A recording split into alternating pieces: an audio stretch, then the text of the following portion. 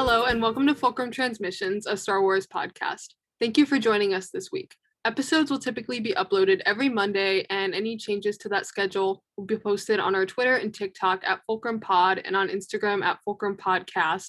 So be sure to follow us on any of those for previews and information about upcoming episodes. Hi, my name is Sage. I use she, they pronouns, and you can find me on TikTok and on Twitter at Sage Sindula. Hi, my name is Claire, and my pronouns are she, her. You can find me on TikTok at Claire Kenobi and on Twitter at Corky Kenobi.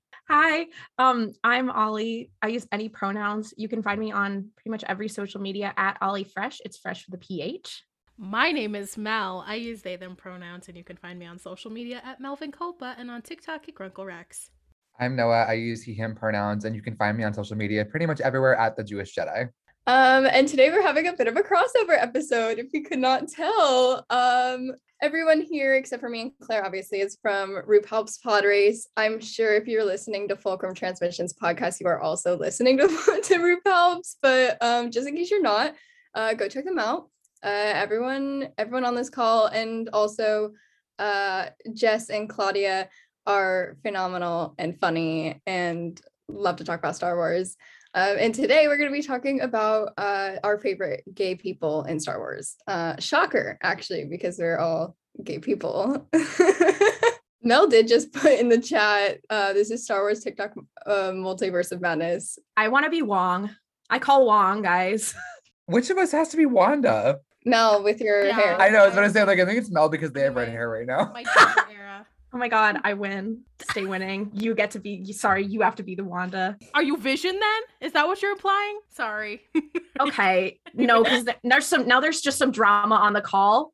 We're talking about Star Wars now, okay? Molly Vision. Actually, you guys have fun recording this episode. I'm gonna go. Just like Vision. Anyways, can we talk about gay people in Star Wars? So my character is Caden Lardy. I'm gonna give a brief bio. I don't think anyone who's listening to this needs to know more about Caden Lardy because I talk about her every single week. But she's from the Ahsoka novel, which takes place in 18 BBY. She lives on the planet Raida with her sister Miara, where Ahsoka Tano ends up in hiding after the Clone Wars. After the Imperial occupation and the Raida uprising, Caden and Miara moved to a refugee camp on Alderaan. Thanks, Bail Organa. Anyway, and she eventually goes on to medical school and then works as a medic for the Republic. And E.K. Johnston has stated that Caden identifies as queer, and she does canonically have a crush on Ahsoka. And they are my favorite Star Wars couple, as they should be. I literally think every day about the scene where Ahsoka rescues Caden after she's been captured by the Empire, and Caden says the like "I could kiss you" line, and Ahsoka's like, thanks, and then they just leave. Thank you so much for that scene, E.K. Johnston. Literally the best thing to ever happen to me. But anyway, I also just love that scene and like a lot of the scenes where like Caden is like fully crushing on Ahsoka, because it truly is like, this is a 17-year-old girl who has a crush. Like, that is what it is, and it is written exactly that way. And I love them, and I could talk about them for literal hours, but does anyone else have any thoughts about Caden Lardy? I mean, I feel like you're wrong if you don't have thoughts on Caden Lardy. I I agree. dislike Caden Lardy so much. Don't even joke about that. Don't. No, but like imagine. Real-time podcast beef is occurring on the timeline. Oh my gosh, Fulcrum Transmissions is broken up. Yeah, this is actually an episode. This is a mediated conversation. That's why the three of us are here. Yeah. This is actually an interview for my replacement. Which one of you wants to be the Fulcrum Transmissions? Oh my gosh. I feel like I love a competition show. This is just like American Idol. I just spilled coffee. It's fine. No. I love Caden. I think she is so slay. I do remember I had a coworker a little while ago who had a passive interest in Star Wars, and he'd be like, yeah, no, I'm like trying to read the books, get into it. I'm like, do you want to hear about Caden Lardy from the Ahsoka novel? Wouldn't that be cool if we talked about how there's a girl who has a crush on Ahsoka canonically? And he was always like, okay.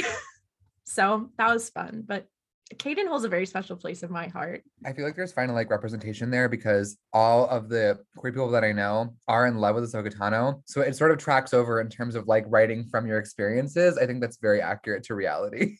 I'm hoping that the Ahsoka series that just started production We know that via Instagram post. Thank Star Wars Instagram for that. But I think that the Ahsoka show should have Caden Lardy in it, actually. Maybe that would be just such a great little thing. And also, yeah, queer people are really cool. I would hope that, Ahsoka, maybe kisses Caden Lardy on the mouth at some point on screen. Wouldn't that be great? But yeah, I'm super excited for that. I really do like the Ahsoka novel. It was one of the first Star Wars novels that I read. She's just so relatable. Like Noah was saying, I was like, oh my God, me too. I also am a simp for Ahsoka Tano. So true. Yeah, and she has like chronic older sibling energy of like, I have to take care of my little sister, but like, hi, like having your queer moment, and also like, okay, well, I have other responsibilities. I can't focus on pretty girls even though I really want to.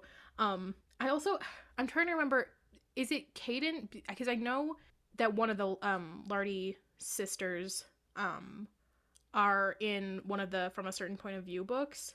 Yeah, it's Miara who becomes she joins the Alderaanian Consular Security, and Caden becomes a medic. But Miara goes on to, she's at the medal ceremony on Yavin 4 after like the Battle of Yavin is what that story is. And the one thing that I actually, well, there's like a million things I love about that story, but one of them is that she talks about receiving her first assignment from Fulcrum, and there's a line about how she had to like choose her words carefully when she told Caden about it because she knew it was Ahsoka, but it's like really ambiguous. And I'm like, did you tell Caden that Ahsoka gave you a mission or not? Or did you keep her name out of it? Because I really need to know, and it's left really vague. I actually, in my alternate universe of Star Wars canon, is that Caden and Ahsoka actually were dating at the end of this novel. And then they continued dating until after the war was over, and then they got married. But unfortunately, Star Wars canon doesn't want to give that to me, so we actually don't really know where Caden ends up after the rebellion. I would love to know that. Maybe Ahsoka sequel, maybe Caden Lardy novel. I would read it. Ahsoka 2, Corellian Drift. I love the idea of Caden with the rebellion, and she's talking to like someone from the Ghost, she's talking like Hera, and she's like, yeah, I have a girlfriend and she's really cool. And like, I thought she died for like 2 years there, but then she, found out she was alive. But no, it's really great. And just is like talking about her girlfriend, and then she's like, oh my God, she's calling. Haha. Hey, Ahsoka. And Hera's like, oh, what? Okay, and to be fair, we don't know what's going on there. They could be girlfriends in canon, and they've just never mentioned it. In fucking Book of Boba Fett, Ahsoka's like, sorry, Luke, I gotta fucking go see my girlfriend right now, so if you could just like talk to Grogu or whatever, bye. My girlfriend and our little ward, Sabine Wren. Our ward who's fully an adult. Our ward who's fully like 30 years old. No, Ahsoka's like, and this is my daughter. She's like, I'm taking care of her. And Sabine's like, I'm 32. Like, I can rent a car. To be fair, not to be that person, but is that not Kanan and Hera when they took Zeb in? They're like, this is our son. He is older than us. Sorry to bring up Zeb on this podcast. No, but unfortunately, you are deeply, deeply correct about that being the nature of their relationship. Like, they introduce him and they talk about him to other people. Like, he's this young child. People meet him and they're like, he's 45. Like, I don't know why you've been talking about him like he's a teenager. But my point is, I think that is Ahsoka and Sabine and Caden being like, yeah, I have like this sort of like, it's not stepdaughter, but she's like, she's like a daughter to me. And it's Sabine who's like 15 years younger than her. Claire, any final thoughts on Caden Lardy for you? The people around her who, I could talk about the other characters in this novel for hours, but I will not, are so like, they tease her, but it's playful. Like, they're so supportive, and it's just like that like found family from the Ahsoka novel is so perfect. Now I'm just thinking about the ones of them that died. Anyway, these are my Glup Shadows. But Caden Lardy above all else is my Glup Shadow. And also at the end of that novel, it's left really ambiguous as to whether her and Ahsoka ever saw each other again, because she's like, are we gonna see each other again? And Ahsoka's like, it'll probably be a while. And then they like have this sad goodbye, and I sobbed. And so I would just like some closure on their relationship. And yeah, if they want to put her in the Ahsoka series, let's do it. Let them kiss on the mouth. So true. Might I advocate? I feel like I do this all the time of I'm like, okay, here's some random girl boss that we can replace Cara Dune with. However, literally either of the Lardy sisters, but I was gonna say Miara just because they're like the same age. I think that would be very slay. Lardy siblings in Mando season 3 when? I So agree. True. Absolutely. So the character that I have brought is the Ronin from the novel Ronin. From the Star Wars short, it's called The Duel, right? The Vision short is called The Duel. Yeah, I remembered it that way. But honestly, the best part about this book is that I could have brought about 90% of the principal cast, and I would have showed up with a canon queer person because that's just like what was happening in this book. But the Ronin is basically he's from a Visions novel, so he is a Sith, but not in the sense of like Jedi and Sith from the rest of Star Wars canon. He's ambiguously, he's very, very bisexual, and he basically is just like an older grumpy dude. He fills that archetype that I love of gruff dad who's forced to take a journey with another person and learn to deal with them. I'm looking at you, Ellie and Joel from The Last of Us Part 1 and 2. We can't start with this now. I know, We because can't do it. So mentally ill and made it would be a problem. I love a journey of two gay people. Well, So true. What I like Ronin a lot because as a novel, it focuses a lot on its characters and its story and what it has to say about diaspora and identity and the way that trauma affects people is really interesting. And like all of its characters are deeply touched by the events of their galaxy. He's just a cool dude. Also, he has a lightsaber in his sheath, and there's a reason for that. Like textually, we learn why that is. But I'm just like, you're just really fun. He also has a droid who wears a little hat, and he is one of my favorite droid characters in all of Star Wars. I'm obsessed with that little guy. Okay, no, because I've just realized, is the Ronin putting a hat on his droid not a lot like a gay person dressing up their pet? It is exactly like that, actually. Like, It's I'm sort not of to like how say gay that, like, people will buy like a little frog hat for a cat. that's That's exactly what's happening here. like, I'm not saying that it's like, oh, like I believe in droids, right? Like, it's not like, oh, this droid's like a pet, but it's like, wouldn't it be funny if you had a fun little outfit? Well, and they're kind of coordinated too. Like they have they've got a color scheme. Okay, they've got a consistent aesthetic. I fear now that you've said that, I do want to see Chopper in a bow tie. Okay, is Hera not like an older millennial, like who is posting pictures She's of a her? wine and pizza mom. Are you fucking kidding? No, absolutely. My gosh, sorry that we continue to bring up the Rebels cast when we're not talking about them. This ain't about We them. can't help it. They're just iconic. It's not any way that we can do anything about it. I do like the idea of the Ronin having millennial mom energy though, and like posing his little droid with Instagram filters and being like, no, look, he's like really cute, you guys. And his droid is like, please stop doing this to me all the time. I fear he is Gen X. Minions meme Yeah. Shara the Ronin. Unfortunately, I do feel that's probably listen, then this works because he and the other gay people on his little ship can all press play on the Minions soundtrack that's coming out because Phoebe Bridgers is on it. Oh, the Jack Antonoff produced The Minions Weissblood soundtrack featured Minion soundtrack. that has Diana Ross And Caroline her. and Caroline Polachek I have And no the idea about perfect- this. and Brock Did you not know about Hampton. this? This No. is a Jack Antonoff produced album for the Minions movie featuring. Can we pull it up? Hold on. I have to Yeah, look it let up. me Hold get on. it. Give me 1 sec. I have it. I love this. I love talking about Star Wars with these people. This is more important. Hold on. Here is the people who are on here. Her, Brittany Howard, Jackson Wang, Bleachers, Phoebe Bridgers, Jem, Ways Blood, Callie Uchis, Thundercat, Caroline Polachek, Saint Vincent, Brock Hampton. Okay, Is wait. this a gay movie? Is the new Minions This movie? is the movie about Gru Gru. comes out. This is the Yeah. movie where Gru comes out. Oh my god. Yeah, this is, and I'm just saying that the crew, that the Ronin and his little gay besties, they're press and play on this one for sure. Here's the thing. They're like, oh, we want to listen to Phoebe Bridgers. He's like, I don't know who that is, but I do love the Minions movie. And then they press play on that and he's like, I love the song. I'm like, that's Phoebe Bridgers. Now you know. He's listening to Moon Song for sure. Yeah, I mean, he's just a little guy. He hangs out with the Traveler. They're besties and they're listening to the new Minions movie soundtrack. I don't know. Ronan is an interesting book because I like how removed it is from the rest of Star Wars. I know we were talking canon queer characters, and he is, but he's also not like from canon per se. But I do think he's one of the most interesting Star Wars characters, and the way that his universe operates and that the Jedi and Sith operate in that universe is very slay. And this is just me plugging Ronan. If you haven't read it, you should read it.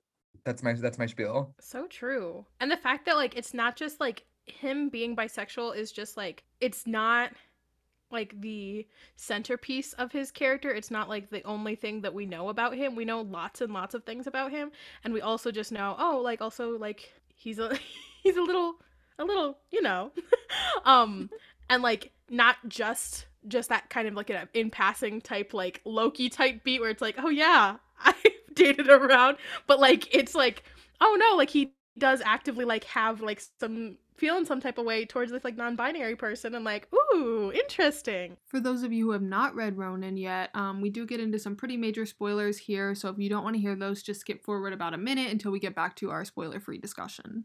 And also I want a sequel to the Ronan book so bad, mostly because I just want I want to see the Traveler, the Ronan, and then the Ronan's child, I forgot their name. I want to see what their kind of dynamic is. I want to see the Traveler in their step parent era. So true. I also forgot to mention they're this, not a but step parent, they're a parent who stepped up. Can't with you. and with that, I think we can actually be done here. I think enough is enough. Welcome to I podcast. Thank you for listening. I forgot to mention. No, Mel just put in the chat a Salamaru core. I've had enough. Hey guys, remember when the Salamaru raised Elzarman's kids? Okay, we're ending the podcast now. Oh my god, Alexa, play All Too Well by Taylor Swift. You guys are not normal. Sorry about I apologize on behalf of RuPaul's Pod Race. Anyway, circling back to Ronan, I just forgot to mention I wanted to bring something about him, and then I will be done. He is nicknamed Grim by the other characters, and I think that's very fitting. He's just a very lightly upset grandpa, and I think that's very slay of him. So not to be the worst gay person actually ever, but I have not read Ronan. No, I'm so sorry. I'm sorry. No, I'm so sorry because I just spoiled the Yeah, it was book. like I'm spoilers so for Ronan, sorry. I guess. Like that's Damn. a major, like that's like a last like 10% of the book plot twist. Yeah. Totally fine. I'm gonna read it Yeah. eventually. I just have to get to it. It's a really fast read. Like I will plug it to everyone listening. Like I read it in like the span of like 2 days when I actually sat down and read it. Like it is a quick read and it's very fast paced. It's really good. And it's Yeah, like all sorry gay people. Sorry for spoiling it in its entirety. Well, actually, there's a couple things that we didn't go over, and we will just leave those to the void. Because yeah. I will just say there is a character who is I would say Asajj Ventress adjacent, if that is anything to push people towards the good word of Emma Candon. It's also just like, aside from being like beautifully written, I like the fact that it's not canon, because it's this like, it's within the Star Wars universe, but there's still like world building to be done where I'm not like, oh, I know this era, like I know everything about it already, but these are some new people. It's like a completely different concept than anything we've seen before or like had in any other books. And yeah, it's all gay people. So I will also say my advice for reading it is to just completely like whatever associations you have with the word Jedi and Sith, just really try to drop those at the door when you read this book, because they have almost like no real relation to the way that the Force works in this universe. But it is a very fun read. It's very interesting. And also you can then rewatch The Duel, the Vision short, and it has a lot more context and it's way more fun that way. Also make Vision season 2 now, Disney. I'm in your walls. Get it started. I want Visions. They are working on it. Yeah, they are like- working on it. I want them to release it. I want to see No. Now just because you've said that, they're not going to. I want to see a second part to The Duel, and it's just Koru and Akia going on a date. I will pay Anyways. money for that right now. I will get my credit card this very instant. I love Noah funding Disney Plus. Yeah, they're kind of an indie brand. They need a Kickstarter to get this funded. No, Noah as an influencer could probably get them a lot of positive traction. And I guess I can go next, because speaking of books that have an almost entirely queer main cast, I am going to be talking about Cantum Psy from the High Republic. Cantum Psy is my best friend. They are non-binary. They are from the High Republic. And their kind of story, they are introduced, I believe their first mention is in the High Republic Adventures comics. They are the master of Lula Talisola, who is also gay. That is basically their role. They are also a main character in Midnight Horizon by Daniel Jose Older. And they have a very long conversation with one of the other main characters, Comac, who is also gay, about how they had this romance, but also like this life journey when they were figuring out what their future was with the Jedi. And one of the things that I really love about Cantum Psy is the fact that they are, first of all, they are non-binary. There is no like, oh, gender crisis. Oh, we have to define what it means to be non-binary. Like they just are. What I also really like about them is it's not super common to see a representation of a non-binary love story or even like romance, because a lot of the time so much time is devoted to like what's going on with their whole gender thing. But it's like, no, it very much shows like this person is just is a person. And I feel like it is one of the first moments, especially in Star Wars, but it is one of the first moments in a major franchise that I've been like, oh, that non-binary person who is a main character has a plot other than them being, oh, their gender's not like everything. Like, I just think Cantum Psy is really cool. And they get to experience like not only a romance, but also like a huge journey of self-discovery, and also like being a parent in the way that Jedi can be parents and having these relationships. And it's just, I'm obsessed with them. Also, they're just like a great character in general. Like, spoilers for Midnight Horizon / the entire back half of this phase of the High Republic, but when Starlight Beacon is like, well, she's having a bit of a rough day. When that's happening, Cantum is like, oh, I didn't even mean to make a rough day pun. Okay, wig. Anyway, no, but like basically Cantum Mel, god damn it. Get sweet girl Torben Buck out of this chat right now. I'm just trying to talk about how much I love Cantum Psy. Let's take it from the top. All right, Noah. Anyway, series start on Noah. Cantum like reaches out and they're like, oh, okay, things are going really, really poorly for basically all the people that I care about who are not presently on Corellia. And Comac is like, I am freaking out because I'm not good at this part. And Cantum is like, I'm gonna be stable right now. I'm gonna get control of myself and really like process the fact. There's a really heartbreaking scene in Midnight Horizon where they like feel that Lula may be in like serious grave danger, and they're like, okay, however she has to handle that, she will handle it. It will be fine. I have to go deal with my shit. And I'm like, I'm in love with you. Like, their mind is just so powerful. And they get to be good queer representation while also being a fascinating character who has like a very like brilliant arc and set of stories. And I remember when I was picking up Midnight Horizon and people were like, there are gays in this book. And I was like, yeah, sure there are, buddy. And then I was like reading through it and I was like, no, this is like romance. Like, that was my heart stopper, actually. Cantum Psy's summer romance is my heart stopper. The day I flipped the page in that book to a flashback love story for Cantum Psy was literally the best moment of my life. No, okay, Elzar Mann may have canonized fucking, but Cantum Psy canonized lovemaking, and I stand by that. And you're so brave for saying that. Many of the other influencers are not stepping up and talking about this issue. I'm not afraid to talk about it. That's why I brought them today, was because I wanted to say that line. Not too true. Many people credit Elzar Mann with inventing fucking, but not enough people credit Cantum Psy with inventing lovemaking.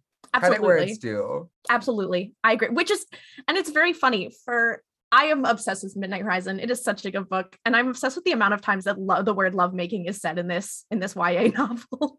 But no, surprisingly, this is going to turn into us plugging Midnight Horizon. Cantum is also just very special because we do get to see like them like forming their bonds, and we get to see a lot of like how their mind works and like how they think about things. And it's funny because as a non-binary person, I'm like, I love that. I love it. And I think a lot of the times we see like queer characters be like, oh, I'm the empathetic best friend who's like, I'm here. But it's like, there are times where Cantum's like, I'm going to do my own shit. And like, I'm having emotions right now that don't depend on other people. And I think that that's great because we don't get that a lot. A lot of it's like, oh, I'm the non-binary best friend who uses they them pronouns, but not Cantum. Cantum's like, I'm my own person. Sorry. What I was gonna say was I also enjoyed that Cantum Psy, their backstory is once again like not their foundational thing. It's not like, oh my god, I have to come out to fucking Yoda. I'm so sorry. If I had to read Cantum Psy coming out to Yoda, I might have to like, I don't know. This is the thing, is like, if they did come out to Yoda, like, I mean, they did at some point, and Yoda was probably just like, Rad that is. fine that is. Do a trick with your lightsaber, you should. Do a flip. Use the force, you will. I agree. He's like, that's so cool. Anyway, can we get back to training? That is, I fear, Comac Core in Midnight Horizon. There's that scene where Reith and him like are training, and Reith's like, should we talk? Comac's like, anyways, great job. Bye.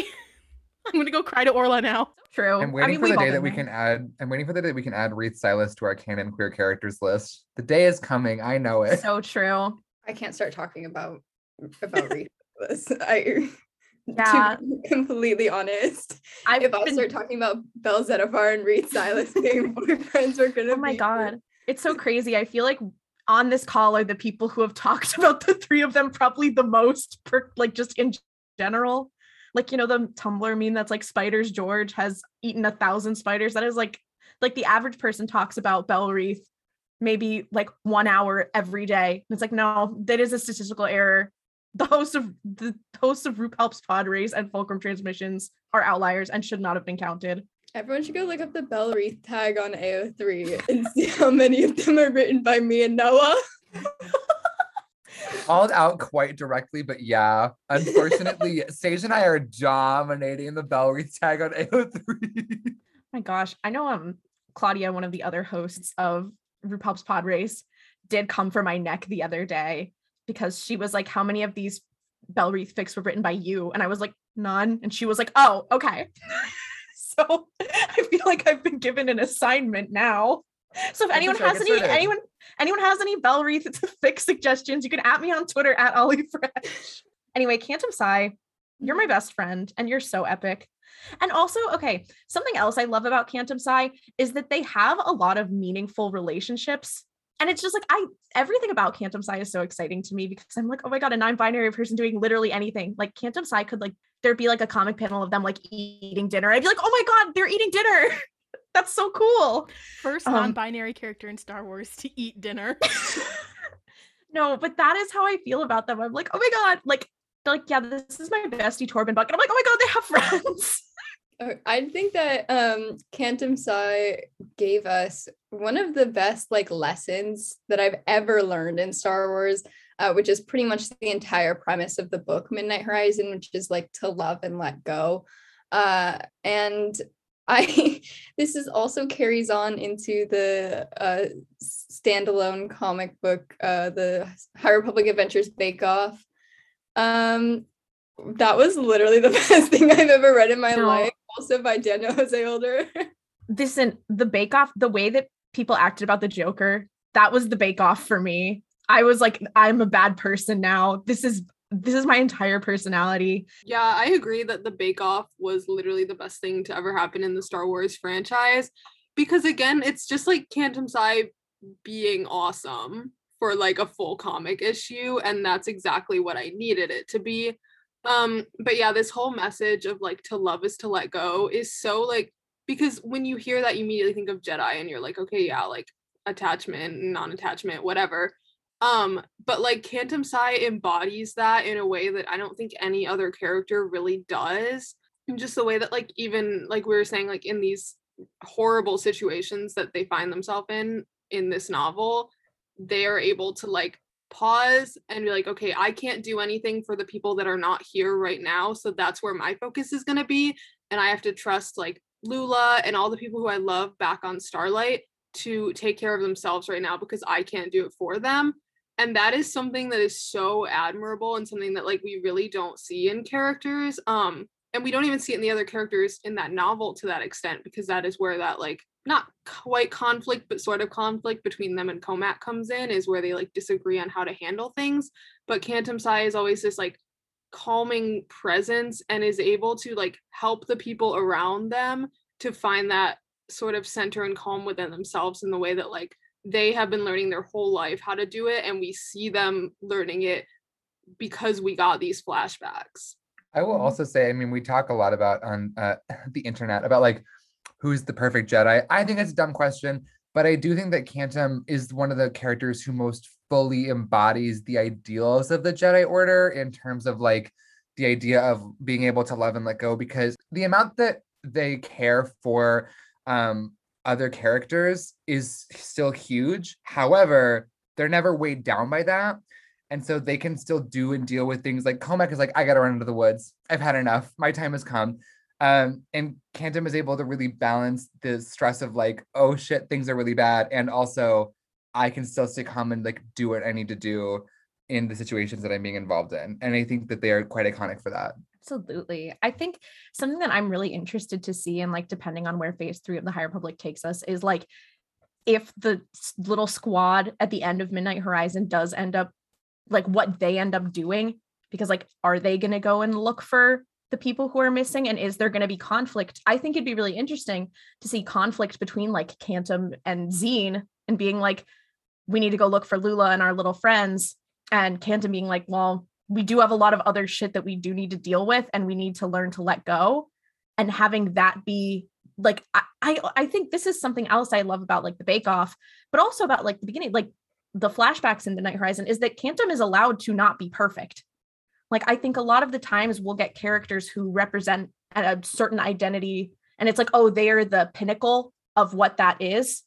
But it's like, you get a character like Cantum who's allowed to make quote unquote mistakes, but is allowed to take time and is allowed to be like, I'm not perfect and I'm not doing everything perfectly. And I think that that's just, it's really neat, because you see them being like, I'm really unsure of myself. And I'm really like in the Bake Off being like, I'm having issues right now, but we're going to work it out with the power of friendship. But I think that it would be really interesting to see them, not just as they are with Comac, where there's a little conflict. Like, I want to see them at odds. Like, I want to dive more into Cantum. Like, I want to hear from their POV. I could read like an entire like Thrawn style 2 trilogies about Cantum Sai. So the Sai ascendancy. The ascendancy. Okay, well, everyone just went blank faced. So wow. Sorry, I'm not allowed to be funny. Claire, go ahead and remove Ollie from the Zoom call. No, I'm being removed from the call. So while we're talking about Midnight Horizon, I'm gonna go ahead and talk about my character who I'm bringing to the table. Shocker, it's Zine Marala. It's Now, who is that? So You may not know her. We've never talked about her on this podcast before. Is this a new character? I feel like you guys have never covered this one before. I think it'd be cool. I mean, I know that I have never mentioned or even heard of that character, and I certainly wasn't just talking about her. Yeah, Zine Marala is probably one of my favorite characters in Star Wars. She is a main character in the High Republic Adventures, not novel, I fucking wish, comic book series, and also in Midnight Horizon and Race to Crashpoint Tower. Anyways, she is one of my favorite characters because I am obsessed with her story and how it was written. Because she starts out, we find her on a planet called Trimant 4 with her cult, which is called the Elders of the Path or something. Oh my gosh, just like Marcia Monroe. Anyways, I'm so sorry to bring up that name on this podcast. But yeah, she's part of this group of people who hate Force users, and I'm so sorry. I'm reading the chat. I'm so sorry. This is something we deal with on Roop Helps a lot. I forget that not everyone is equipped to just be like, whatever the fuck you guys are talking about, get out of here. Marcian Rowe was at the Solar Power Tour. He was the reason that Lord needs to start shushing again during Rider in the Dark. He was like, I wonder if we shout loud enough, she'll play Bravado live. He was at the Grammy, like play Yellow Flicker beat. I'm sorry. I know I can't do this, but I'm also okay. The Lord Updates account during the Solar Power tour was like, oh, she played Team. Perhaps if we yell loud enough at her concert, she'll play Bravado live. And also she's like, oh, I shouldn't shush her anymore during Right in the Dark. And then I heard a clip of someone singing at her show, and I was like, you should start shushing again, actually. Many of the other girls in the audience do not have the range for that one, unfortunately. I'm sorry, I can't help but talk about Lord. Anyways, Zine is a character who lives in a society that hates Force users, and she is a Force user. And she doesn't tell anybody because everyone would hate her. And maybe that's familiar for some certain people who read this comic series, and we'll talk about that. But yeah, and then she gets found by Lula Telesola and Cantum Psi because she is on the planet that has been affected by these great emergences, which are pretty much things that fly out of the sky, out of hyperspace, and like collide with planets at light speed, and a lot of people died. But she was saved because Lula, who is a Jedi Padawan and also a gay person, comes up to her and is pretty much fighting off the Nihil and also helping these people through the emergencies. And then a big emergence comes out of the sky, and Zine realizes that the Jedi don't see it and that they're going to get crushed. And so she steps in and uses the Force to save Lula and all the other Padawans right in front of her entire people, her entire society, and they all see her using the Force. This society, unfortunately, includes one Crix Camerat, who I would throw a rock at. I'm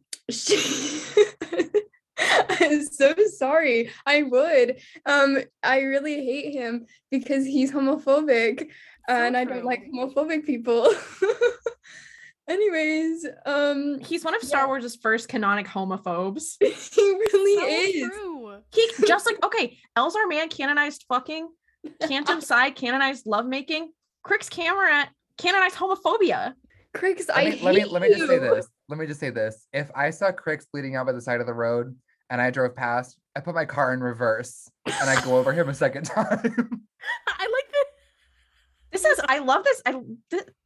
Man, this child is just nasty. Yeah. This child's vibes are rancid. So basically then, Crix goes off with Marchion Ro, who is, and he, is like, oh, okay, I saw my best friend use the Force, and that's like super against my beliefs, and I now like feel super betrayed that she wouldn't tell me that. So I'm gonna leave her. And then Zine goes off with the Lula and the other Padawans and Cantum Psi, and is upset because she just like lost her best friend and her home, all because she used the Force. Anyways, what I'm getting at is this is very reminiscent of a very typical queer experience. And this is very, it's a central part to her character and to her development. It's a huge thing that happens in her life and affects her all the way up until the end of Midnight Horizon, basically, is when, we see her come to terms with Crix and by basically saying you're trash and I don't care about you and nothing you can do affects me anymore. So true of her, actually. I literally cried while reading that scene, both in the comic and in the novel. I just read that scene sometimes. Anyways, and she also, though, the story has the payoff of her also being queer, which is my favorite part because I love her and I love her and Lula. They're my favorite ship in all of Star Wars, if you couldn't tell already by the way that I talk about them every single day. Yeah, but she's my favorite and I love her so much. And I hate Crix Cameron a lot. One of the great things about zine, and it's something you is that we will see a lot of stories that are like allegories for something that don't end up actually being like relating to what they are an allegory for. Like, for example, zine's narrative is so clearly an allegory for like queerness and for coming out and for having to deal with the ramifications of that. So it is really a second level of like, oh, and she's actually gay. Like, it's not just a little hee hee. It's about that, but it's not about that. But like, no, it is about that. Yeah, that's what I was gonna say something akin to that, where like I feel like her story is not just about coming out. It's in the way that like Love, Simon feels like it's just about like he's like, oh, I'm gay and like tee. This felt more like she's like, okay, it's like I'm a Force user, but it's much more of her like dealing with like this internal struggle with herself, and like that she needs to just like have her found family and like move on. And that is something I really love about Zine's story. I also think about that scene where she's like, you're just some kid I knew. You don't mean shit to me. Die. Goodbye. I think my favorite part of that scene also, because I was crying when I read it, but I was also laughing very hard because they are in Yoda's office. So I'm just imagining like they're in these like little like kindergarten sized chairs. She's like, fuck you. Bye. Like he's just like sitting almost on the ground, like squatting, screaming, crying, throwing up. And I think that's very powerful. Thank you, Daniel. Yeah, so true. Thank you, Daniel, for all the gay people. The fact that two of the ones we're talking about are from Daniel Jose Older, so true of him. I do believe he has written 3 of the, because I know he has written Leox, which is a spoiler for who you're about to talk about, but he has spoilers for Fulcrum Transmissions. Spoilers for Mel. This is not just specific to Zine, like it applies to like queer characters in Star Wars in general, but I like the fact that since it's a fantasy universe, there's not like a point where she's like, I have a crush on Lula, but like she's a girl and so I can't pursue it. Like that never comes up. It's never a question of like gender or who she's attracted to. It's just like that she's a Jedi and so that means it's more complicated for them. And I just really like that because like, first of all, like you said, her story is inherently a queer allegory, so we get that. But it's also like, I don't need to read about homophobia. Like, I really don't. It exists in the real world every single day. And like, for me and for a lot of people, Star Wars is a form of like escapism. And so to be able to read a story about 2 young queer people, like, finding each other in the midst of all this chaos and like navigating their feelings in a way that's like so honest, I think I would say. Like some of these scenes in Midnight Horizon, like the one that comes to mind in particular is when we see Zine leave this like recorded message for Lula when she goes off to Corellia, and it's just her like alone. I think I don't know if she's on the ship or wherever she is, just like saying everything she feels and just like putting it into words and then sending it off to Lula. And it's like such an honest moment for her where she even like restarts it a couple times and then she's like, you know what, I'm just gonna say everything that I'm thinking because like I don't have to hide who I am around you. And I think that like that is the core message of their story, but like you said, it has the payoff of them actually being queer. I also something you mentioned that I feel is very true of their story is that like her story about queerness is just as impactful as a story that's like big on homophobia and homophobic story tropes. Like I think actually seeing a queer character get to grow and to have her growth come from a place of like the reason she's able to feel comfortable in herself is because she develops these positive, strong relationships with other people around her and like she feels validated and seen by them is just so iconic because I feel like a lot of times whenever queer people in stories have to be like, okay, I'm coming out, I'm figuring it out, I'm experiencing bigotry from others, the narrative is always like, you have to love yourself no matter what. Like you have to get there. Like, you know, the pride is really important, but for her, it's more an affirmation of interpersonal relationships where people are like, you are a valid human being who deserves to be who you are regardless. And we will defend you for that. Like sometimes literally because she's being shot at and they're like, try it, give it your best shot. But I find that narrative very powerful. And I remember reading Midnight Horizon, the gayest book, which is why I love it. And being like, this is the best book ever because like her feelings, like everyone's emotions in that book are so up here, but her having to be like, I have to fight and deal with what's going on right now for Lula. Like if I'm gonna make it back to her, I have to survive in the here and now. Obsessed. Also, I just need her. I need more content of her and Wreath hanging out. We need to start turning the production wheel on that one. Absolutely. I'm saying, I think for phase 3, I'd mentioned it. I think that this is a really interesting concept, is like that squad, the end of Midnight Horizon squad being like, oh, we need to solve problems. And there's a bunch of people who are still missing. Okay, here's how it works. There's a bunch of people who are still missing. So that squad, plus who else is looking for people who are missing? Bell's Far. So it's that squad hanging out, looking for all the besties. We've done it. That's exactly what happens. Wreath and Zine love their dynamic so much, actually. Also, I think it's really funny how, not so much in Midnight Horizon, but definitely at some point in his character, Wreath has been like, oh my gosh, violence, oh no. Remember when he like cut someone's arm off and he was like, oh my god, that's gonna affect me for the rest of my life, that's so bad. Man is shaking and crying. Also, man wishes he was Wreath's silence. And then stop again. And then we have Zine, who literally tried to shoot Marcia Monroe out of the sky just for fun. Really, she actually, okay, so true of Zine Rala to be like 15 years old and just be the closest one to kill Marcia Monroe. She fully embodies fuck around and find out. That is who she is, and I love her for that. I just want to go back to what Noah was saying, because I was thinking about it, and I do think that like this narrative, like Zine's like coming out narrative, whatever you want to call it, this queer narrative, I think is also really cool and different than a lot of other ones in mainstream media, in the sense that like I feel like Noah was saying, like there's this idea of like rugged individualism of like you have to like do this on your own, and like sure, there's like a queer community, but like you need to, this is a battle you have to face on your own. But like Zine's strength comes from the fact that she has supports around her, and like she was at her quote unquote weakest when she was around people who cared about the idea of her but not her actually as a person. And I don't know, I'm obsessed with that. Love Zine Rala and her relationship with Lula Talasola.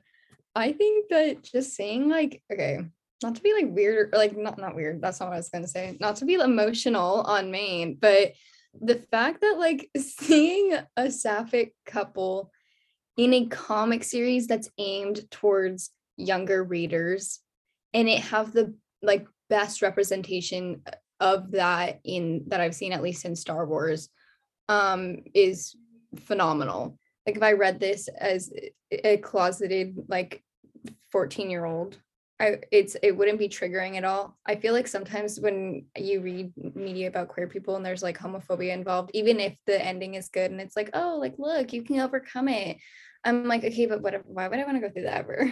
Like anyways, like why would I? But this was such a good, like, I'd be like, oh wow, look at this person who found people who are like them and also like love them for who they are and not just like who they want them to be, you know. Like I feel like Crix definitely loved Zine in a way that he, or at least he thought he did. Like you see that there's a flashback in Midnight Horizon where they're like younger before everything happened, and he really truly like seems to care about her, you know, and cares about if she's alive or not. And Zine was kind of like, okay, you liked that person who you made me to be, like in your head, but like that's not really who I am. I had to hide a part of myself the entire time I was with you. And that's a very it was a very upsetting, like I literally, like reading that chapter, I was like, oh my god, I'm letting it cry right now, and I did. But also I cried the entire Midnight Horizon novel. Like I cried the whole time. Yeah, I think exactly what you're saying, of like it not being triggering to read, even though like there are like hard points in her story. And I think that I also like that about it, is that it's not like sugarcoating it, I guess. Like it's never like, oh, her society didn't accept her, but like it's totally fine and cool, and like she's great now because she found new people. Like she has hard moments, but I think what makes those easier to read is the fact that someone is there. Like Lula, there's so many moments where like Zine is having a hard time, or she's thinking about Crix, or like she's conflicted about everything that's happened, and Lula is always right next to her. And not only does that like build their relationship, but it also just makes it easier as a reader to read these hard moments for Zine, who is still a teenager at this point, and be like, okay, it sucks that she's going through this, but like she has a support system, and like it does end in a better place than where she started by a long shot. Yeah, I think that so often in queer literature written by straight people that's like trying to appeal to a queer audience, the narrative is that you survive homophobia by perseverance and not by community. And I think that that is not a representative experience in a lot of ways, because personal perseverance only takes you so far. Like you can muscle through those experiences, and like at least in my experience, you had to, but it doesn't solve the fact that like long-term acceptance and long-term ultimate peace within a queer identity comes from surrounding yourself with a community of other queer people, or at least of other people who are deeply supportive of who and what you are and how that shapes your life experiences. And I think it's so affirming for her story to be revolving around the fact that like, yeah, she could have worked really hard just to like be constantly self-accepting, but like she still struggles with that sometimes. There are a couple great scenes throughout both the comics and Midnight Horizon where like she's unsure of herself, but it is her ultimately it is the people who she's been surrounded by who empower her to feel confident and stable in both her identity and her convictions. And I'm like, yeah, could we get more of that, please? Like all the time, actually. Like if you're gonna write queer characters, get out a pen and paper and start taking notes, because we need to start doing this a lot more often. I'm pretty sure everyone in this call was growing up, that was not much of a thing that you could find. Like the first gay movie the first gay story that I saw as a child was Brokeback Mountain. So that was not a good start. Oh no. Yeah. And I think it may have affected me, honestly, but that's not important. But I think that it's very beneficial that younger queer kids have somewhere to look of a positive story where we don't know the conclusion of it yet, but I am hoping that it will go well. It's time. We're going to talk about Leox Jossi. Yes! Let's go! Leox Jossi is a little gentleman from the High Republic. His first appearances in Into the Dark. Leox is the pilot of the vessel, which is a ship that is owned by one Affie Hollow. And Affie is like a 17-year-old girl, and Leox, in a lot of ways, not legally, is her ward. He's her cool uncle who's like, I smoke weed, and she's like, okay. Our best friend's a rock. And they're just like this iconic trio, and Leox is like the quote-unquote adult. I mean, who knows about Geode's age? Let's talk. I know Ollie is really preoccupied with Lasat age. I'm preoccupied with Vintian age, because I think that Geode had a cameo in Rise of Skywalker, but I won't talk about it right now, because this is about Leox. This is Leox time. Leox is canonically asexual, and they like have a pretty clear-cut conversation about it. I feel like in a lot of Star Wars, no shade to Rey Sloane, but like how we find out that Rey Sloane is bisexual is that she's like, well, I don't take much time off to hang out with men or women or whatever the fuck. Anyway, she's an Imperial. Sorry, I'm not to once again drag Rey Sloane, but Leox is like, no, I just am asexual, essentially. And I just liked that conversation.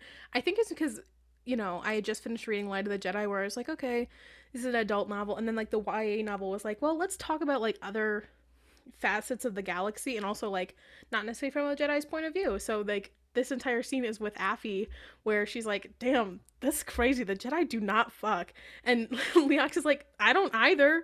Anyways, can we get going? We have a Maxine station to get to. And then they do, and Leox, like, his entire narrative is just like, he's this like very against the like stereotype of like asexual characters in media, where like they're like these like cold, calculating, like sexless beings. He's kind of the opposite. He's like very fun, and calling him bubbly doesn't feel quite right. I'm trying to think of the right word to put this. I keep on wanting to say high on his own supply. That is not, well, it's true. He is. He canonically is. That's fair. He's silly. He's a silly little guy. The way that he like interacts with the world, he's very spiritual and like kind of hippie-esque, and the hippies who in our historical context are like these very sexual people. He's like, no, I'm good anyways, and I just think that's really cool. Also in The Fallen Star, like, he's the backbone. He is for I would say a good 2/3 of that book. I was like, Leox, you're keeping this shit together. It's you and Astala Maru holding Starlight Beacon together, just in two very different ways. Two pretty best friends if they had gotten the chance to If meet. they had gotten a chance to meet, Astala Maru and Leox Jossi, that is an iconic duo. Are you kidding? It would have been over for Markion Ro. Starlight Beacon would have stuck together. No, Oh, literally. yeah, Mark is screaming, crying, throwing up because Astala's like, okay, I've got it. And Leox is like, okay, tee hee hee, I've got all of our little besties all together. But yeah, he keeps his shit together. When there was that brief moment in Fallen Star, the darkest moment of the book, in my opinion, was when we think Leox is dead, because he's just like, goodbye, and gets sucked out of the ship, and everyone's like, hello? Affy's screaming, crying, throwing up, because she's like, oh my god, how the fuck am I gonna geode out of here? And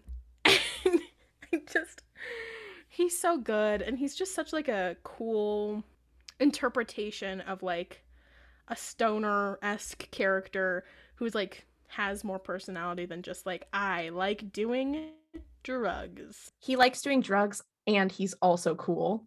Leox is probably one of my favorite Star Wars characters. Like, he's in my top 5 for sure. I think something that I love too is that he has so many like quote unquote identities that have so many like very entrenched stereotypes about them, and he manages to subvert all of them.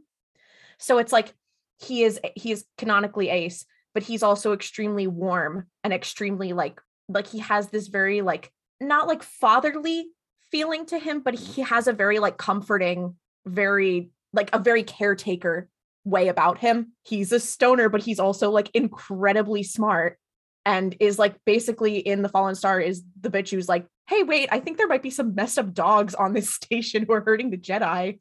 Like, he is figuring it out, and like he is very inventive too. Like, he finds a way to be the person who's like, I'm gonna fill the niche I need to fill right now. And I think that's a very special type of character.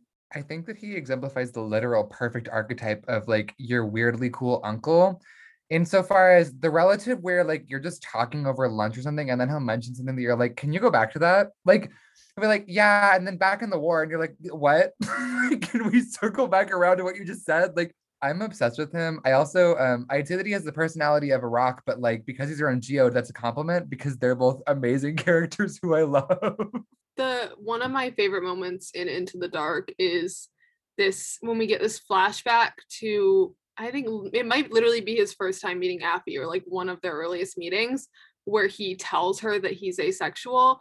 But like, and this is like, for me personally, I loved it because like you said, Mel, and like a lot of times asexual people are presented either as like a stereotype as like cold, calculating, like blah, blah, blah, blah, or it's also this idea that like, oh, all asexual people like hate sex and think it's gross and like don't, and it's just not true.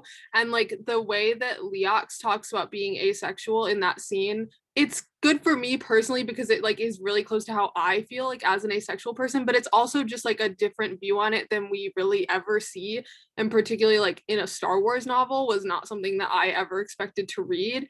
And it's just in this way where he's like, it's not for me, but like, you know, that's fine, and then they just kind of move on. But it's not this whole moment where he's like, sex is terrible and like it's awful and no one should, and like, I don't know, I just really appreciate that, and I appreciated that he got to like have that moment rather than it just being like some passing comment. Like, he got to have a moment to like actually break down what that meant for him, because it can mean a lot of different things. So like, just to say a character is asexual, but like we get to know what that means to him personally, and like what his personal experience with asexuality is.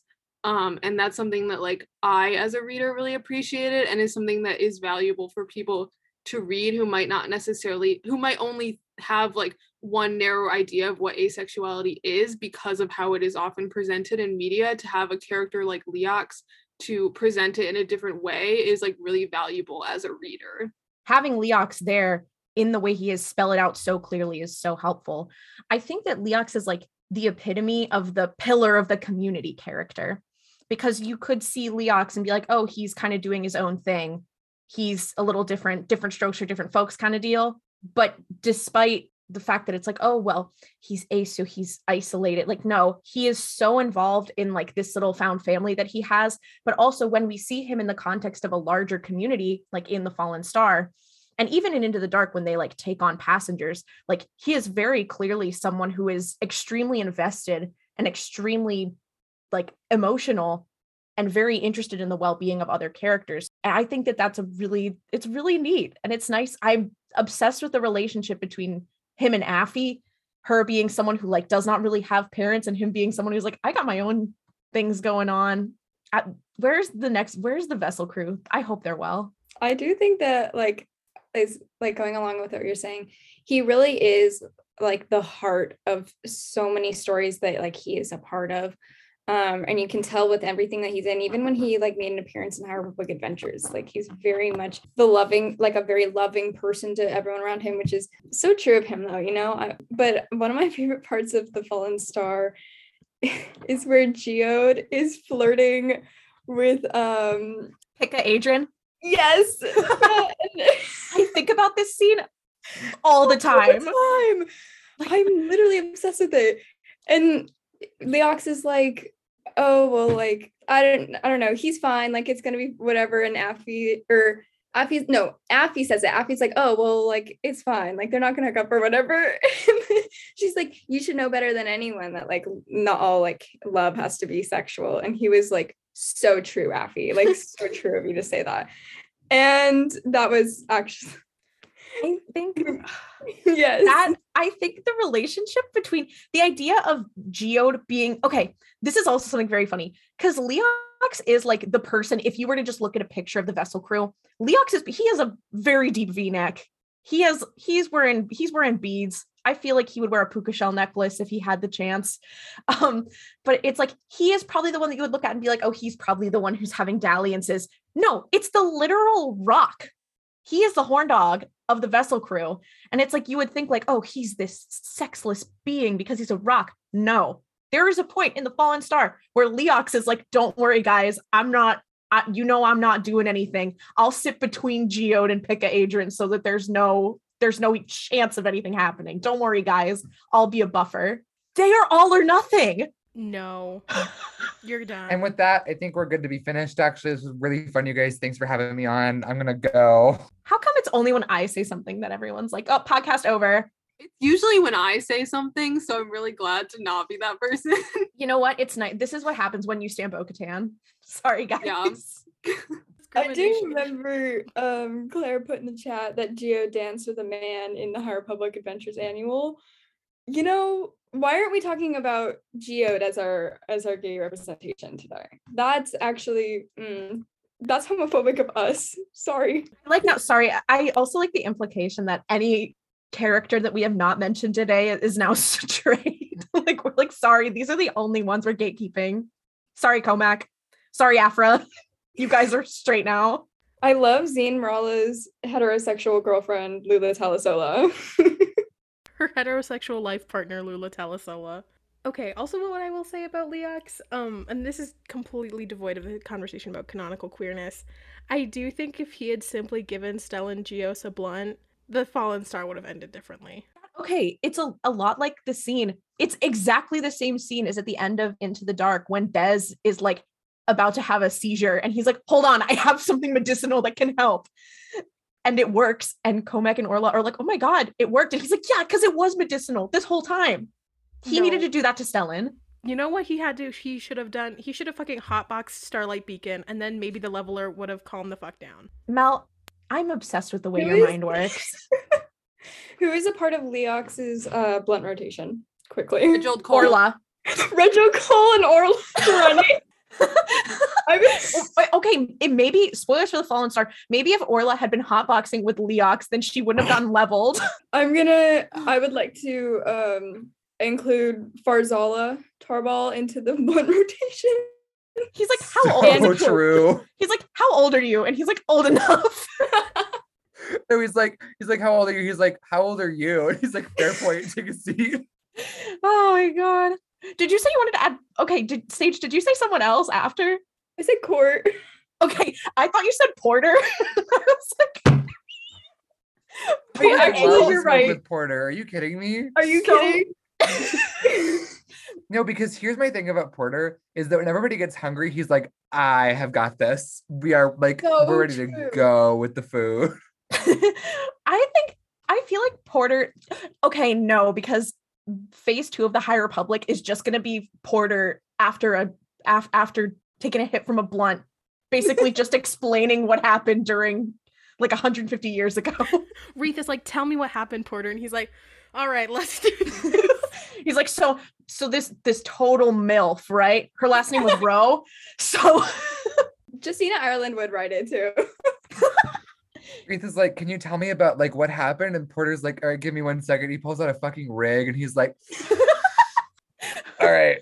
So there Porter- was this MILF a long time ago. And Reith is like, should I be writing this down? He's like, yeah, probably. Porter I'm- Engel is doing bong hits on Starlight Beacon, and that's why he's not in the Fallen Star because he got kicked out. So true. Stellan was like, you can do this, but you just can't do it here. Also Porter followed Engel is fully doing that. And then he's like, why does it smell like that in here? That's crazy. I have no idea who did that. It's so weird. Okay, They're like, we think one of the kids is like smoking on the station. He's like, yeah, no, for sure. That guy over there, might want to So check his Reese, bags a little you should bit. check out Reese Silas. I don't know. He's got something fishy. Reed Silas did Okay, Reed canonically is drink also the- alcohol underage, so Reed Silas is 1000% the kid though who's terrified of getting a contact high. So he sees Porter smoking. He's like, I have to run, otherwise I'll get high and I'll No, freak that's out. Emery. Porter's like that Emery kid. He looks like he's bad news. no, because Emery does this thing where he also gets like a placebo effect. So he'll see someone, he sees Leox smoke, and he's like, "Oh, I'm so fucked up right now." Reeth is the kid who also is fully like, wow, I've never been higher in my life. And it's like you hit it once. You had Sit down. a bite of a pot brownie. Someone You know handed what? He you had- half of a gummy and you said, wow, this He is had- a lot. He had one bite of a brownie and was like, ew, this tastes weird, guys. Also, Reeth, followed- does back. Reeth is the kid who does a single shot and is like, I need to call every man I've ever been in love with. okay, we've talked about this before on RuPalps, but I do also fear that Reith Silas has the face that is most like opportune to be blown smoke at. Like, I think that people are vaping Yeah. at him. People are just really giving him an issue. Reeth Giving Silas him does popcorn lung. does think that vaping kills you. Yeah. He sees it, he's like, you're gonna die from that. No, You I'm are just getting saying, popcorn lung right now. I want a world where Zine Morella lightly bullies Reese Silas. And I think starting by blowing like smoke circles into his face is very funny. Who in the High Republic is learning vape tricks? Keith Trennis. Vape I'm sorry god to Keith prick Trennis. Camerat. No, Okay, no. Crix is like, I lost my vape, guys. Where is my pen? No, Crix is a Crix? jewel. Crix has a Yeah. YouTube channel dedicated to learning vape tricks and posting about it to his 5 followers. And he's like, no, guys, I'm like really big on the internet. It's like, yeah, okay, for sure. Definitely. I'm sorry. I like the idea. I'm sorry to keep this conversation going, but I really like the idea of buckets of blood like baking pot brownies in Starlight, and then the Starhopper crew thinking that they're like completely normal and eating all of them. Okay, I'm obsessed with the idea of Torben Buck being like, hey, Cantum, I think we should do something fun tonight. I made brownies. And Cantum's like, oh, you brought them like into your room, right? Like they're not in the kitchen. And he's like, ooh, bad news on that. I just checked and they are completely gone. So we have a bit of a mystery on our hands. No, because Ram Jamaram. Oh, that's so. He's taking apart the microwave. He's got a wrench in hand. The microwave is in pieces on the counter right now. The microwave is gone. Like it is like what? Like the pieces are all laid out. It's like a fucking unbuilt Lego set. No, they come to see it. They're like, how did you even like manage to do that? He was like, I always wanted to. I just had the time, you know? And then this is my thing too, is that Reith had like a regular brownie, but does not, he's like, oh my God, there was weed in those. No, you guys, like, I am freaking out right now. Like, what if I'm high? And Dean's like, can you calm down? for killing She's the like- vibe. She's like, if you were high, you would have calmed down a little bit. Okay, here's what actually happened in The Fallen Star. Starlight Beacon is split in half, and they're like, "How did this happen?" And Ram is like, So I like a got couple high days and I ago, loosened the I was bolts, just you I got a guys. little carried away with the wrench and it fell apart. No, that's how Chance, Yarrow, and Nan got out of their prison cell. It wasn't by anything they did. Ram was just like in the ceiling, fucking shit up. He's in the walls. Ram Cover him is in the walls. Help, Ram's in the walls, guys. It's like those like how like those situations where it's like there's like when like a cat or something will get into the wall and like how do we get the cat out of the wall? That It's is 1000% that is that. my AU where The idea. they don't leave to go to Corellia soon enough. So it's Wreath and Comac trying to figure out how to get Ram out of the walls. The idea of Zed Rala trying to get Ram out of the wall is the funniest thing I've ever done. And I Ram's not do being think helpful. that she He would fell get asleep. like I do think that she would get like pots and pans and start like banging them on the wall. She's trying to scare him out. No, literally, she's like, okay, you go to that vent down there and you wait, and I'm gonna bang these really loudly at this end. And she like bangs him, and Ram is just like, fuck, runs the other way. She's like, here, Wreath, hold this. You're gonna catch him in this box, and I'm gonna bang. Hold this butterfly net and hope it catches him when he comes out of the air vent. I do also think, on the subject of getting stoned with the High Republic crew, Elzar Mann would be the worst person to smoke weed with on planet Earth. Absolutely. And I'm from California. I'm from heart of California, where there are some people that you should not be getting high with because they're the worst human beings on earth. No, I can say with full confidence, Elzar Mann is like, no, babe. So an NFT, it's real money. Like it's definitely like he's mansplaining cryptocurrency. no, because I fear that he's either mansplaining cryptocurrency or he takes one blow and he's like, you guys know Avar? She's like so, and Stellan is sitting right next to him, true. like, please, I'm going to shit and fart and die if you keep saying this. Please stop. He's really like, do you guys think? I mean, she's single, right? I could probably pull that, right? And someone's like, please be quiet. I don't want to talk to you ever again. So is our man from the Bay Area? Yes. Yeah. So definitively. And he's from the Bay Area, He's but when he fucking says from that, Marin. He's fucking from Marin. Elzar Mann is from Marin, but if you ask him, he'll be like, yeah, I grew up in the Bay Area. And it's like, can you be specific about where? And he's like, no. He's like, no, Don't I care. can't actually. You ask him if he's ever been in an Oakland City bus, and he's like, I have never set foot on public transportation in my entire life, but I know what it's like. Sorry, Elzar Mann this is like, I'm from the Bay Area, and he means he's been to Golden Gate Park once. He said, I know what's up there. I know what's going on. I do also think that he'd be the type where he's either mansplaining crypto or he is telling you like the world's worst synopsis of a random Western philosopher from like intro to political thought. No, he is like, so like, have you guys ever heard of Thoreau? You guys ever read Walden? Like, I'm just wondering. No, Well, and also, he's going to fucking the Ghirardelli chocolate factory, and that is his like, I went into the city. Fuck you. No, okay, literally, he's wearing a flat top hat. He's going to the Ghirardelli chocolate factory, and he's like, I am literally from the Bay Area. In No, what fucking reality? Elzar Mann went to a historically women's college as a fucking graduate student.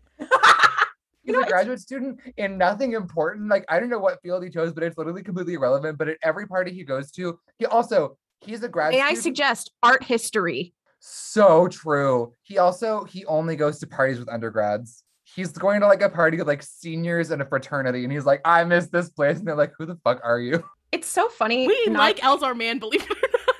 You know, it's really funny how the fact that I've been to California like twice. I've lived on the East Coast my entire life, and I went to commuter college. So I'm just like, what? I don't understand. I'm like, Now, I have a very important question to ask. Of the museums in San Francisco, which one does Elzar Mann take you on a first date? Because I know that it's the DeYoung Museum and it's the African Art Wing, and he talks about it like he's been studying for literal years, and he's wrong about every single exhibit. I'm laughing so hard I have a headache. Okay. you know what? No, and sorry, Virgin Elzar Mann versus Chad Estalamaru, who's like, yeah, I actually did read a book about this before we came here. So yeah, this is actually No, he's going to the Oakland. He's going to the Oakland Museum of what was it called? Fuck, Oakland History Museum. Anyways, he's going to the one in think it is, Oakland, which yeah. fucking slays. No, I do think that I also posit first date is MoMA, and he tries to explain to you why Jackson Pollock is really cool, actually. Like you don't understand him like I do. Shut up. Damn, we are really. Also, if you ask him how to get on BART, he doesn't know what that is. He's like, look, no, this painting right here. So here's how he did this. So and Avar's like, I could have made this. Avar is not from the Bay Area, though. No, absolutely not. definitively. Okay, I also will posit Stellan is from like Michigan. No, Stellan would be from Michigan. Is he from UP? No, I was literally like nowhere anywhere north, not northern Michigan at all. I feel like he was born in Michigan and then moved, but he was like, yeah, you can take the boy out of Michigan, we can't take the Michigan out of the boy. I do think Avar Chris. I believe her to be born and raised on like the East Coast. I Historically women's college. I would suggest Bostonian Avar Chris. So true. Because she just has the You're attitude of absolutely right. someone from Boston. She goes on a lot of runs, and she's gonna make sure that you know about that Absolutely. every Are you morning. kidding? Instagram post on the live stream. Did you pack the ataraxia and Harvard Yard? He's like, what the fuck are you saying to me right now on this day? Bostonian Avar Chris. I'm obsessed with that concept. I also firmly believe that she's the type of person where if you were to say you're from Boston, she will clarify where and then decide if you're actually from Boston. She's really defensive about that. I like that versus Elzar, who's like, I'm from the Bay Area. You know, I can't tell you where. Yeah, I'm from the Bay Area. My favorite parts are definitely the Ghirardelli Chocolate Factory. Elzar is like, this is, I almost said something so inappropriate. I can't do this. I'm so sorry, guys. Elzar Man is obsessed with going to fucking Alcatraz. Elzar Man is taking Avar Chris on a date to Sausalito County to go look at military bases. Guys, no, because here's my problem. I do believe that in my modern AU, Elzar Man did have a phase in college where he was like an amateur ghost hunter. So he was like, I want to go to Alcatraz and film and see if we catch any ghosts. And Avar and Stellan are there with him. It's like fucking ghost adventures. No, because Avar and Stellan read about Alcatraz. They're like, hey, this is like there's some fucked up shit happening. He's like, yeah, he's the like, ghost. no, and they're like, no, that's he's not like- what we meant. He's like, no, I don't want to know because I don't want to be biased if we have an experience. This fucking conversation's incomprehensible. I'm so sorry. I'm just thinking of a Bay Area Elzar Man now, and it's ruined my life. Berkeley boy, Elzar Man. No, but you're so right. You are It's so heartbreaking and tragic, but yeah. The pieces are coming together suddenly. Fucking Emeryville, Elzar Man. Fuck you. Fuck you, Elzar. Anyways, I'm so sorry. I'm so If he goes out of sorry. state and someone asks him where he's from, he'll say the Bay Area, but he's like, but I've been down to LA a lot. Okay, I've been around California for sure. Here's a picture of me in the Hollywood sign.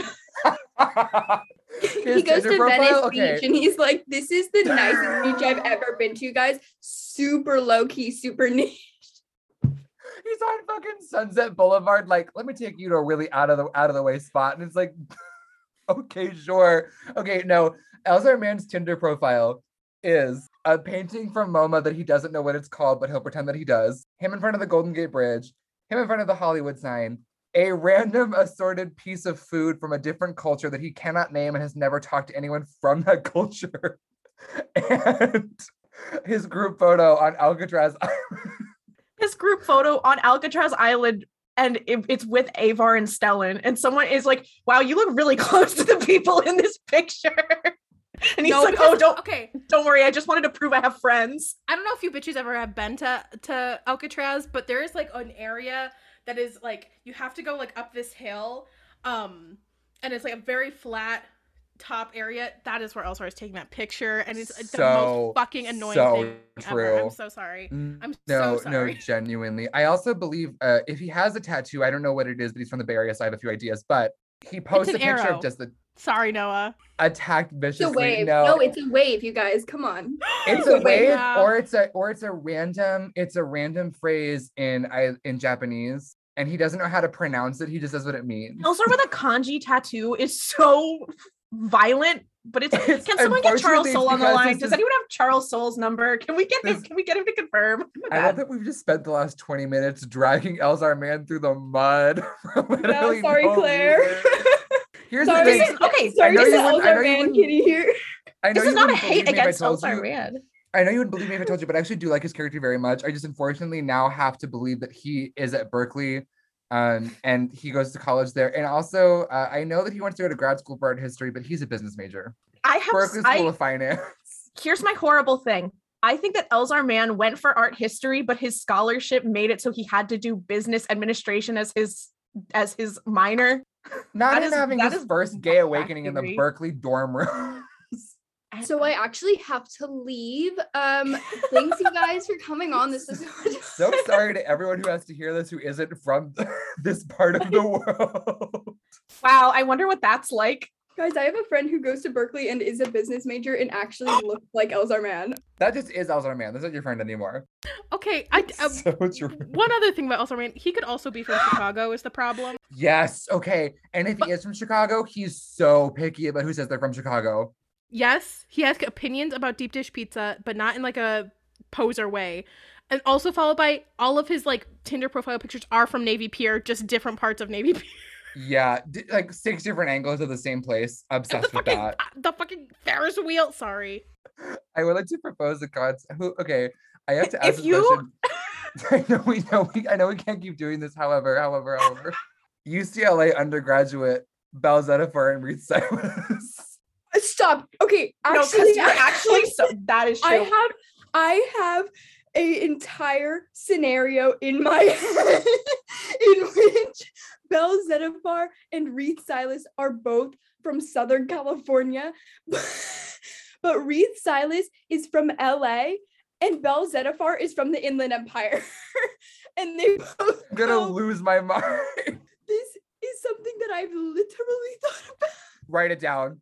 Write this thick right now. I'm not guys, asking. Everyone keep refreshing the AO3 page. Also, and then I will be done with this, I swear to God. But after all of his life and times in the Bay Area, Elzar Mann moves to Burbank, California. I'm so sorry. Okay, I'm done. I swear I'm done. I've only been to California 2 times and both were to San Diego, so I don't know anything about anything else. I would like to make one other argument about Elzar Mann. I do think he unfortunately did the fun thing of moving from California to Colorado. Boulder City resident Elzar Mann. No, because Why do you Elzar guys Mann living know in so much Boulder, about so Colorado, many fuck places? you. No, okay. Boulder resident Elzar Mann. Colorado. Elzar Mann in fucking the Denver International Airport. He's getting Elzar Mann lost. seeing the big blue bitch. Lucifer? Yeah. Horse. I have a sticker of him. No, Elzar Mann goes to Boulder and he's like, I don't have a Coke problem. I'm a Coke enthusiast. Wow, that's a series wrap on Noah, guys. Yeah, they're gonna put me back in the cardboard box where I stay between episodes. The time has come. It's the same cardboard box they're using to catch Ram Jamaram when he comes out of the air vent. And okay, do we think that Zine is gonna capture him with pots and pans, or is it a box and a stick that says free spare parts under the box and he runs at it and it falls on top? Well, they're not. It's like a screwdriver and a wrench and a box. They're trying to get him It's out a of the single wall. They're not. blowtorch, and he's like, "Holy shit, I have to grab that." He's like, they don't let me use that because they say I'm too young. I use it anyway, but I'd like to have it be above board. Hey, remember how this episode was gonna be about canon queer characters in Star Wars, and we're 45 minutes into a rant about which Star Wars characters do which drugs. And that is a series wrap on RuPaul's Padres ever being a Fulcrum transmission. Yeah, I think the guest host invitations are gonna go sharply declining after that one. I'm gonna be like, Claire, do you want to have a guest on the next week's pod? Just like, no, we're never doing this again. Guest After hosts they- are a no-go for the rest After of they time. said that about Elzar Mann, who I do love, I just want to put that out there. Mhm. I was not saying anything because I don't know anything about the Bay Area. After Mel and I went in a 25-minute rant about why Elzar Mann is from the Bay Area in all the worst No, ways. be quiet. Sorry, We're I not brought going that into up. I it. shouldn't have said anything. that was on me. Burbank, California resident Elzar. I can't. That's so funny. I think that Tarek and Sarah are from Baltimore. Baltimore pizza enjoyers too. Tarek and Sarah are like, have you tried Lido pizza? I love that I'm the only person on this call who's like, love a Lido reference. Man, that's so crazy. I sure do love the Chesapeake Bay Bridge. If you fucking bring up Hannibal, I'm gonna be pissed. Reed Silas is from Wolf Trap, Virginia. Comac is from Wolf Trap. That's where he ran into the woods, actually. what I'm saying. He ran into Will Graham, who was in an encephalitis-induced haze while he was running into the woods. Midnight Comac Horizon Vitus set with- in Wolf Trap, Virginia instead of Corellia. Comac Vitus with encephalitis. Encephalitis. Yeah. This is it. yeah. This is how we get the this is how we get the Stelmac anagram AU. And that's a serious rap on Ollie, actually. I'm sensing some beef between the RuPaul's Pod Race hosts. Thank you so much for listening to Fulcrum Transmissions. Please feel free to send us questions. You can DM them to us on Twitter, Instagram, or TikTok. If you enjoy our podcast, please leave us a rating on Apple Podcasts and Spotify. We'd really appreciate it. Remember to go listen to RuPaul's Pod Race for more fun Star Wars conversations. Next week, we'll be talking about the new novel Brotherhood, as well as some of our thoughts and theories for the Kenobi series. Once again, thank you for listening, and we hope you enjoyed this episode.